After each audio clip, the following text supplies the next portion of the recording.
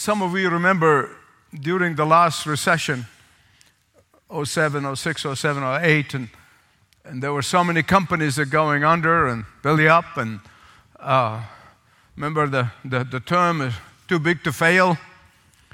And in one of these companies that became insolvent and was going belly up, the leadership of the company, the management leadership, brought together the whole employees of the company in one big meeting in order to explain to them the situation.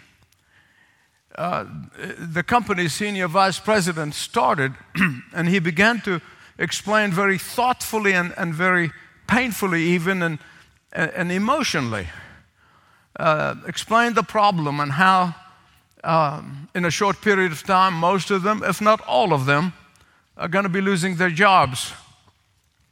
After painstakingly and carefully explaining the consequences of the situation, they opened the floor for questions from the employees. Just listen carefully to the first question, okay? Here's the first question. The person raised their hand and asked, "Why doesn't the coffee wagon stop on the 13th floor anymore?" I know, I chuckled, and sometimes we call this type of person all sorts of names. Out to lunch comes to mind. Space gazer comes to mind. But in reality, this is truly the human condition. We refuse to face realities. By nature, we pretend that everything is fine, nothing to see here. And that is the condition that is so magnified today, that I see clearly today, like never before, at least in my lifetime. What do I mean by this? Most people are oblivious to the so many dangers that we are facing. I personally never forget, back in 1977, when I was doing my graduate degree in California, and I was studying something about the Russian Orthodox Church. And that's something that I read that literally pulled me out of my seat, and it left an indelible mark on me. That in the midst of the heat of the Bolshevik Revolution, the communist revolution, where blood was floating down in the streets of Moscow, the Russian Orthodox Church priests were all gathering together in a meeting, their synod. No, not to talk about preaching the gospel, not praying about for that horrible situation that they were facing, but they were debating the colors of the vestments. These are the robes that the priests wear in different seasons. So you may ask, well, Michael, what has all of this got to do with Palm Sunday? Everything. Everything. A great deal. For that's exactly what was happening on that very first Palm Sunday, the very first one. The inhabitants of Jerusalem were burying their heads in the sand. The inhabitants of Jerusalem were refusing to face realities.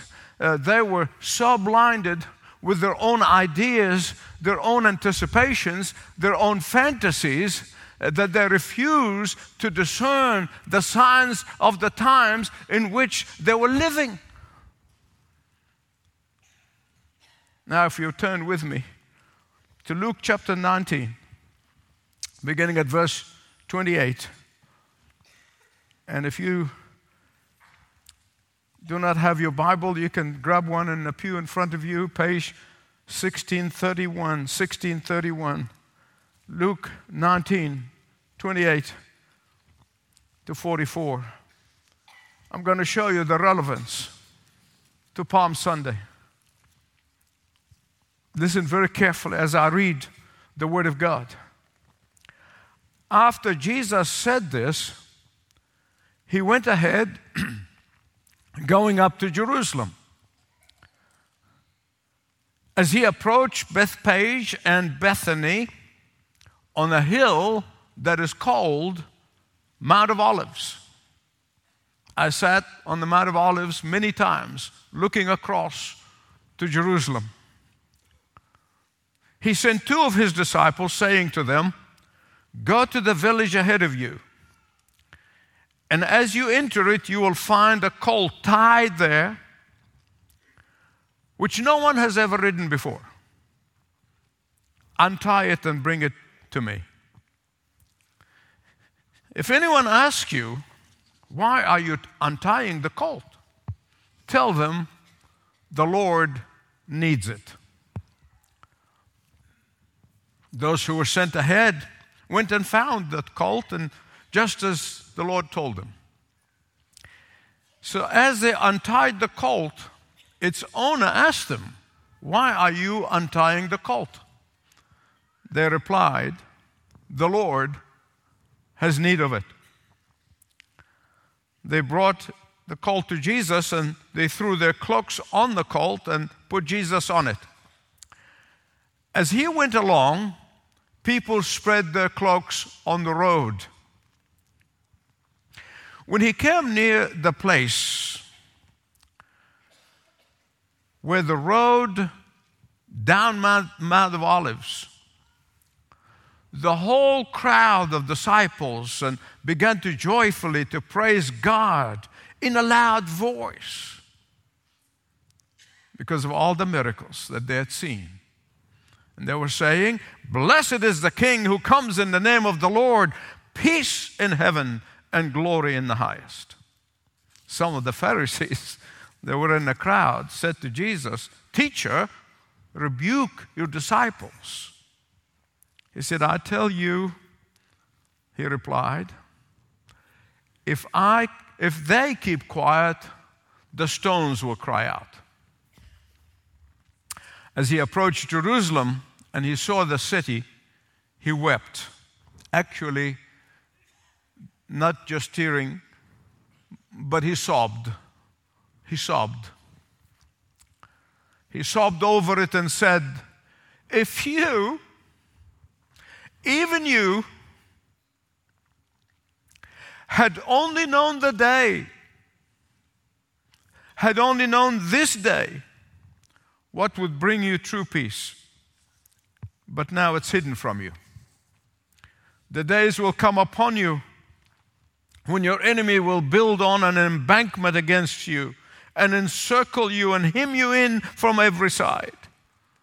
They will dash you to the grounds, you and the children within your walls.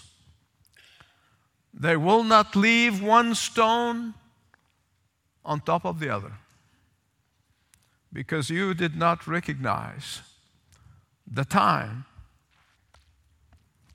of God's coming to you."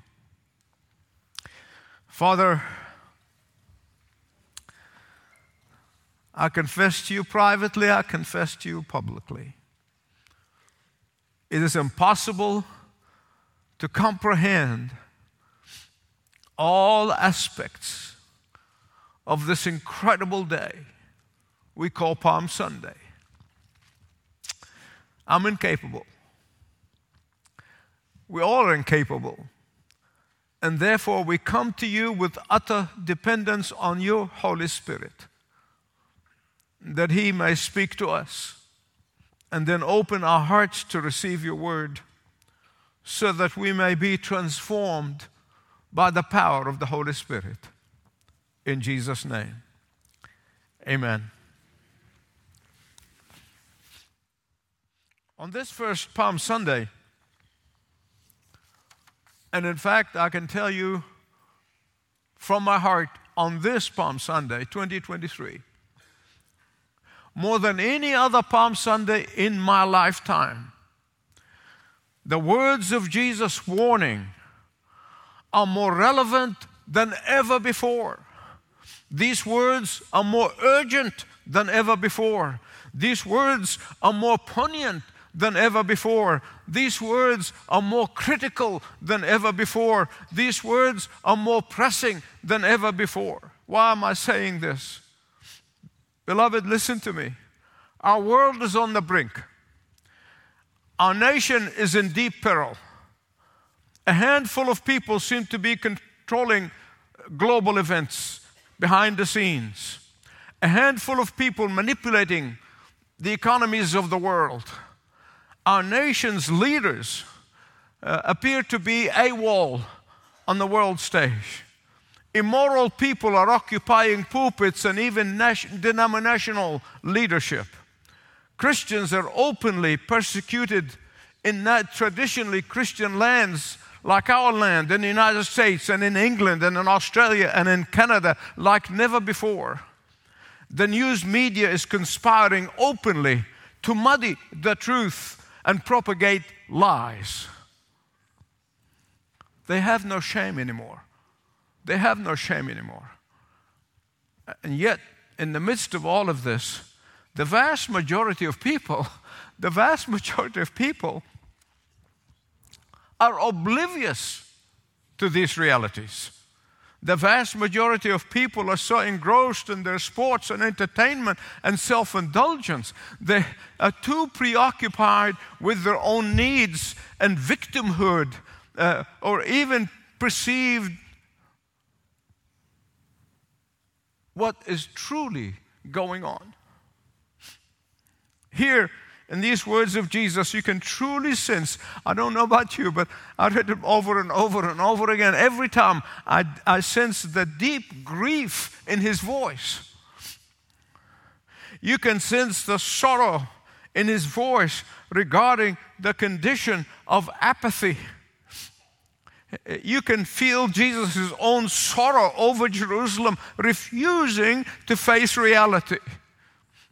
Please listen to those words again as if you've never heard them before. He saw the city and he sobbed over it.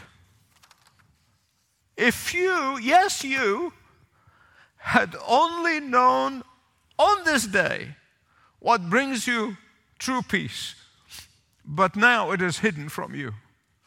Oh, my precious friends, if there is a message that I want to shout from the rooftop, if there is a message I want to shout from the mountaintop, it'd be this, the words of Jesus, not my words. I don't have any words. Discern the times in which we live. Discern the urgency of the hour. Discern the danger of our time. Discern the importance of the time in which we live. Please don't misunderstand me. I know some people probably will misunderstand me, but I don't want you to. Please let me beg you not to misunderstand me. This is not a call to panic. No. We don't panic because we have read the last chapter and we know we win.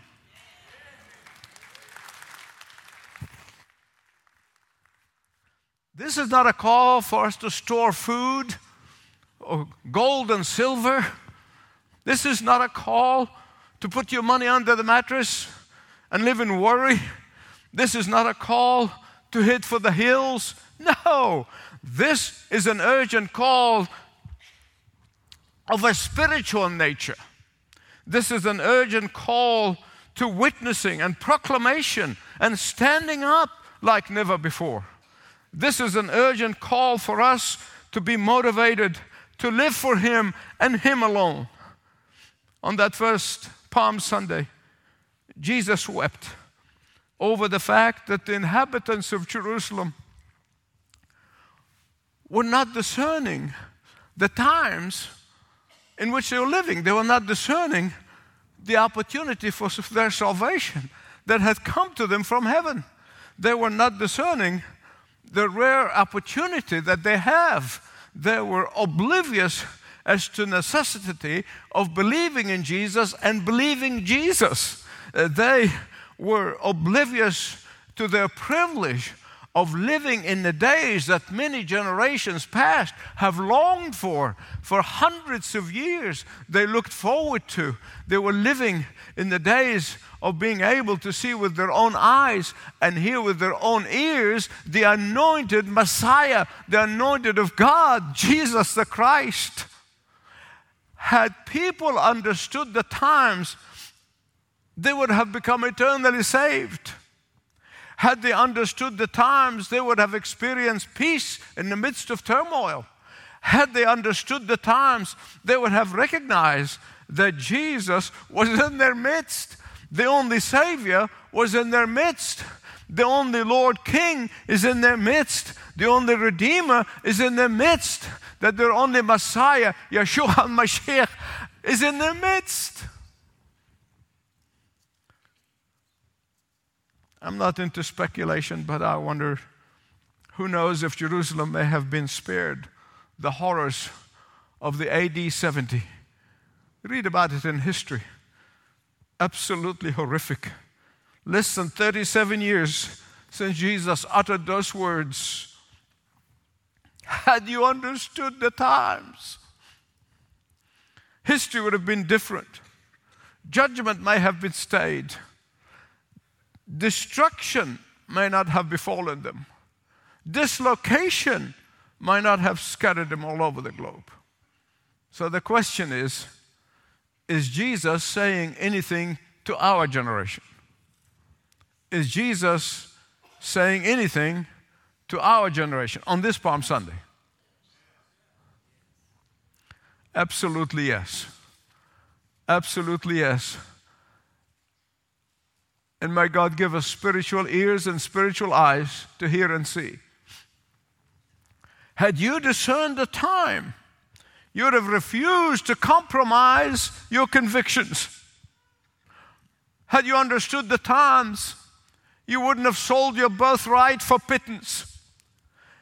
Had your churches been more Holy Spirit awakened and not woke, had you understood the times, your pastors would have repented of their sins instead of baptizing sin into the church.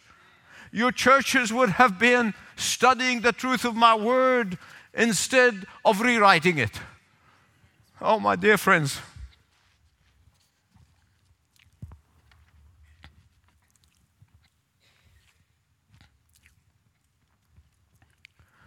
It takes divine wisdom to discern the times in which we live. It takes sensitivity to the Holy Spirit of God to discern the times. It takes deep intimacy with God to discern the times. It takes closer walk with Christ to discern the times. Had you, even you, understood the times, I don't have to tell you,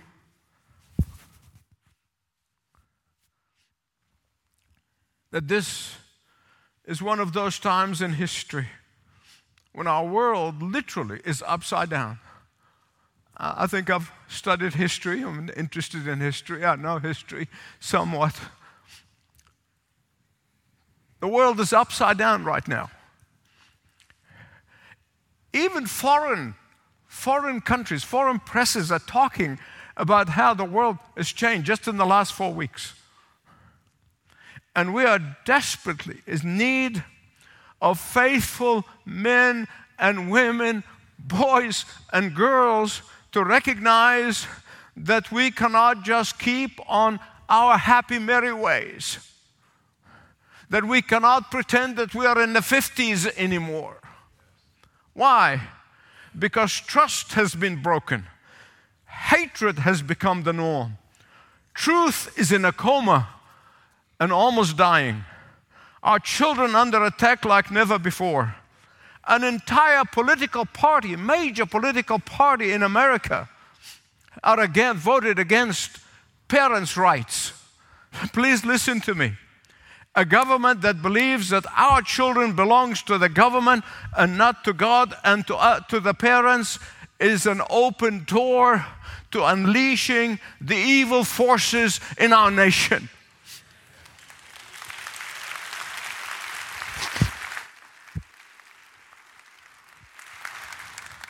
And talking about evil forces, I got an email. I shared it with few who are in that part of the world and involved in that part of the world, New England. April 28 to 30. Just remember that date. April 28 to 30, 2023. 2023. The largest gathering of Satanists in history is getting underway in Boston. And as you see from their website, it's sold out. It's sold out. There are 1.5 million in America belong to the Satanic Church. Now let me quote to you from the invitation. And what the invitation says: there will be host a variety of satanic rituals, educational sessions like Satanism and self-pleasure, deconstructing your religious upbringing, reclaiming the trans body, to just mention a few. I don't want to depress you any further. Had we known the times, had we discerned the opportunity. And don't ever forget, please don't ever forget, that the crowd on that first Palm Sunday, the crowd on that first, what we call Palm Sunday, they were caught in the excitement of the time. They were caught in the excitement of the day, the excitement of the moment. What was it? Oh, what they wanted. What they wanted. They were longing for a king to physically deliver them from Rome. They were focusing on the here and now instead of eternity. And my friends, much of our churches today are either caught up in a mode of entertainment or dead rituals. Thank God for the faithful churches. And we're not the only one. I know there are so many faithful churches who are staying the course and staying on the road to faithfulness. But much of our churches today are focusing on making people feel comfortable in their sin. Much of our churches today are competing to see who's going to entertain better. Much of our churches today are filled with people who are thinking of how they can come to church late and leave early, or not go to church at all and just watch online. Had you understood the day, had you understood even today, and I have to wonder aloud, I must confess, I wondered aloud about how probably even some of the 12, some of the disciples, there were a much larger crowd, when they heard Jesus, and they were thinking, why is Jesus such a killjoy? Why is he not just live in the spirit of the moment? Why doesn't he just enjoy the party? We don't get that kind of acceptance every day. Why doesn't he just get into it? Get in the spirit of it. Why doesn't he revel for the moment? Why doesn't he just go along to get along? Why is Jesus turning happiness into sorrow? Why is Jesus turning triumph into tears? Why is he turning these festivities into a lament? After all, people want a feel-good message. After all, people don't want to face realities of life. After all, people do not want to think of a future that may be bleak. Oh, my friends, if there is one thing that I have learned through the years, and thank God I've learned few things. I learned few things as I get along. As I'm coming toward my last quarter, although Monty Johnson told me, said, don't say that. He said, just say you're in the overtime. And who knows football better than him? He said the best thing about overtime is sudden death.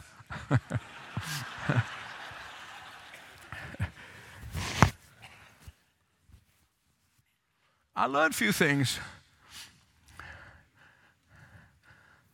about the crowd.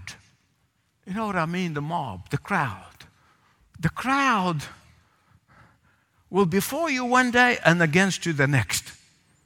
You see, the crowd going to applaud you one day, but then if they hear you saying something they don't like to hear, they'll be appalled of you tomorrow.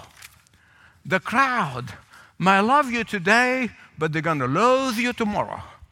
The crowd may sing Hosanna today, but in 4 days' time, they'll say, crucify. The crowd may crown you today, but they will place a crown of thorn on your head tomorrow. The crowd may praise you today, but they will disparage you tomorrow. Listen to me. The crowd always gets caught in the spirit of the moment. But that spirit of the moment turned 180 degrees only 4 days later. Why? Because Jesus did not meet their false expectations. Because Jesus did not accommodate to their selfish desires. Because Jesus did not give them what they wanted. Because Jesus failed to fulfill the desires of their flesh.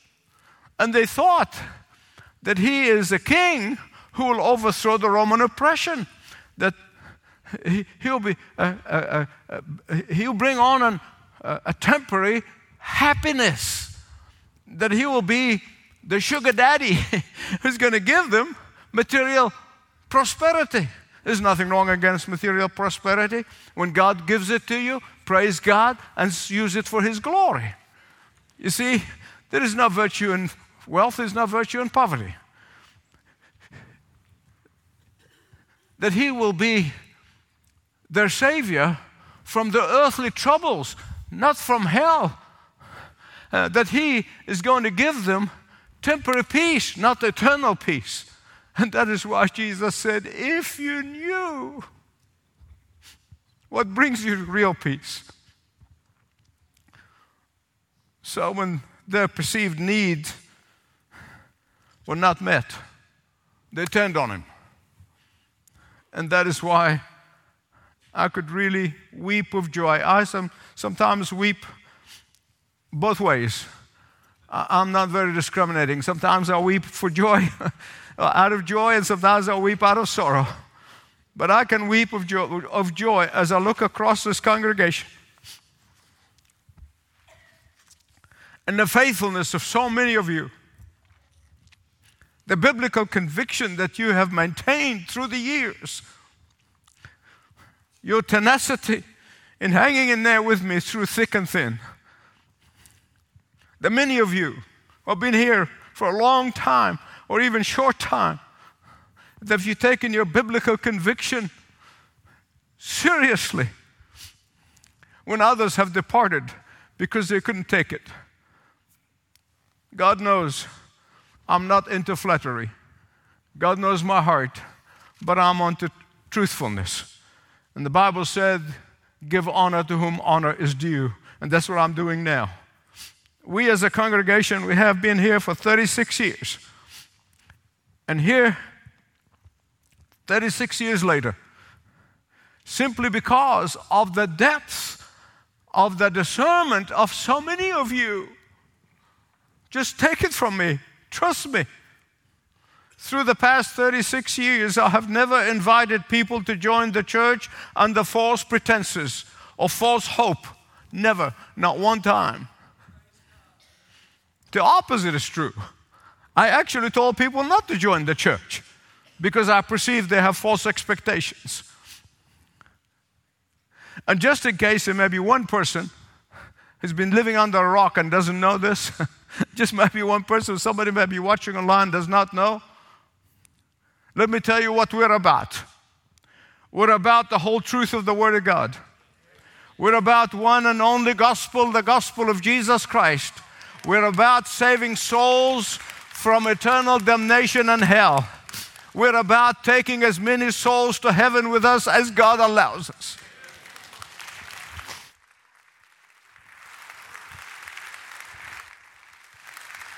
Please listen to me. We're not about modern false gospels or partial truth or feel-good Christianity or prosperity gospel or poverty gospel or black gospel or white gospel. We are not about Marxist socialist justice gospel, social justice gospel. We are not about the woke gospel of viewing people according to the color of their skin. We are not about adopting the secular, humanistic, false sympathies. No, and a million no's. Oh, listen, we could attract a whole lot more people. Pastors have told me that for years.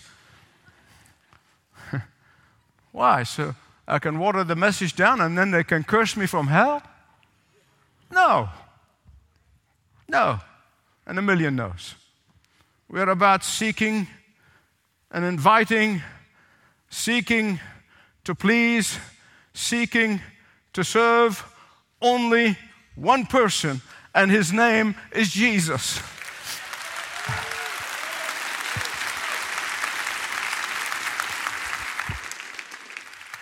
Because Jesus said, when I'm lifted up, of course he's talking about the cross, but whenever Jesus is lifted up, he's the one who draws people to himself. Church doesn't. Pastor doesn't. Jesus does. We're here about lifting Jesus and only Jesus. Jesus is calling all of us to heed his warning. Had you understood the times? Why? Because Jesus recognized the danger of sentimentality of the crowd in relationship to the gravity of the situation. And that is why Jesus not just wept, he sobbed. He sobbed. He wept because he knew they did not understand the gravity of the coming judgment. My friend, please listen to me. I'm coming close toward the end now. Being serious-minded does not mean that we're morbid. We're not. See, the enemies of the cross accuse us of being morbid. We're not. We're serious-minded about the gospel. We're serious-minded about Jesus. We're serious-minded about the message of salvation. Being serious-minded means that being truthful does not mean we are unloving, as the enemies of the cross would like to accuse us. You see, it's the opposite is true. It is because we are so loving, therefore we are truth tellers. Because we are loving, we are truthful. Listen to me. Regardless of the world's response, we must stay the course. They can love us or loathe us. They can receive us or reject us. They can praise us or condemn us. They can accept us or reject the gospel of Jesus Christ. It makes no difference. It makes no difference. We must keep on loving. We must keep on giving. We must keep on serving. We must keep on inviting. And we must keep on rejoicing. Like Martin Luther, the great reformer, we can only say, here I stand, for I can do no other. Here I stand, for I can do no other. Say it with me. Here I stand, for I can do no other.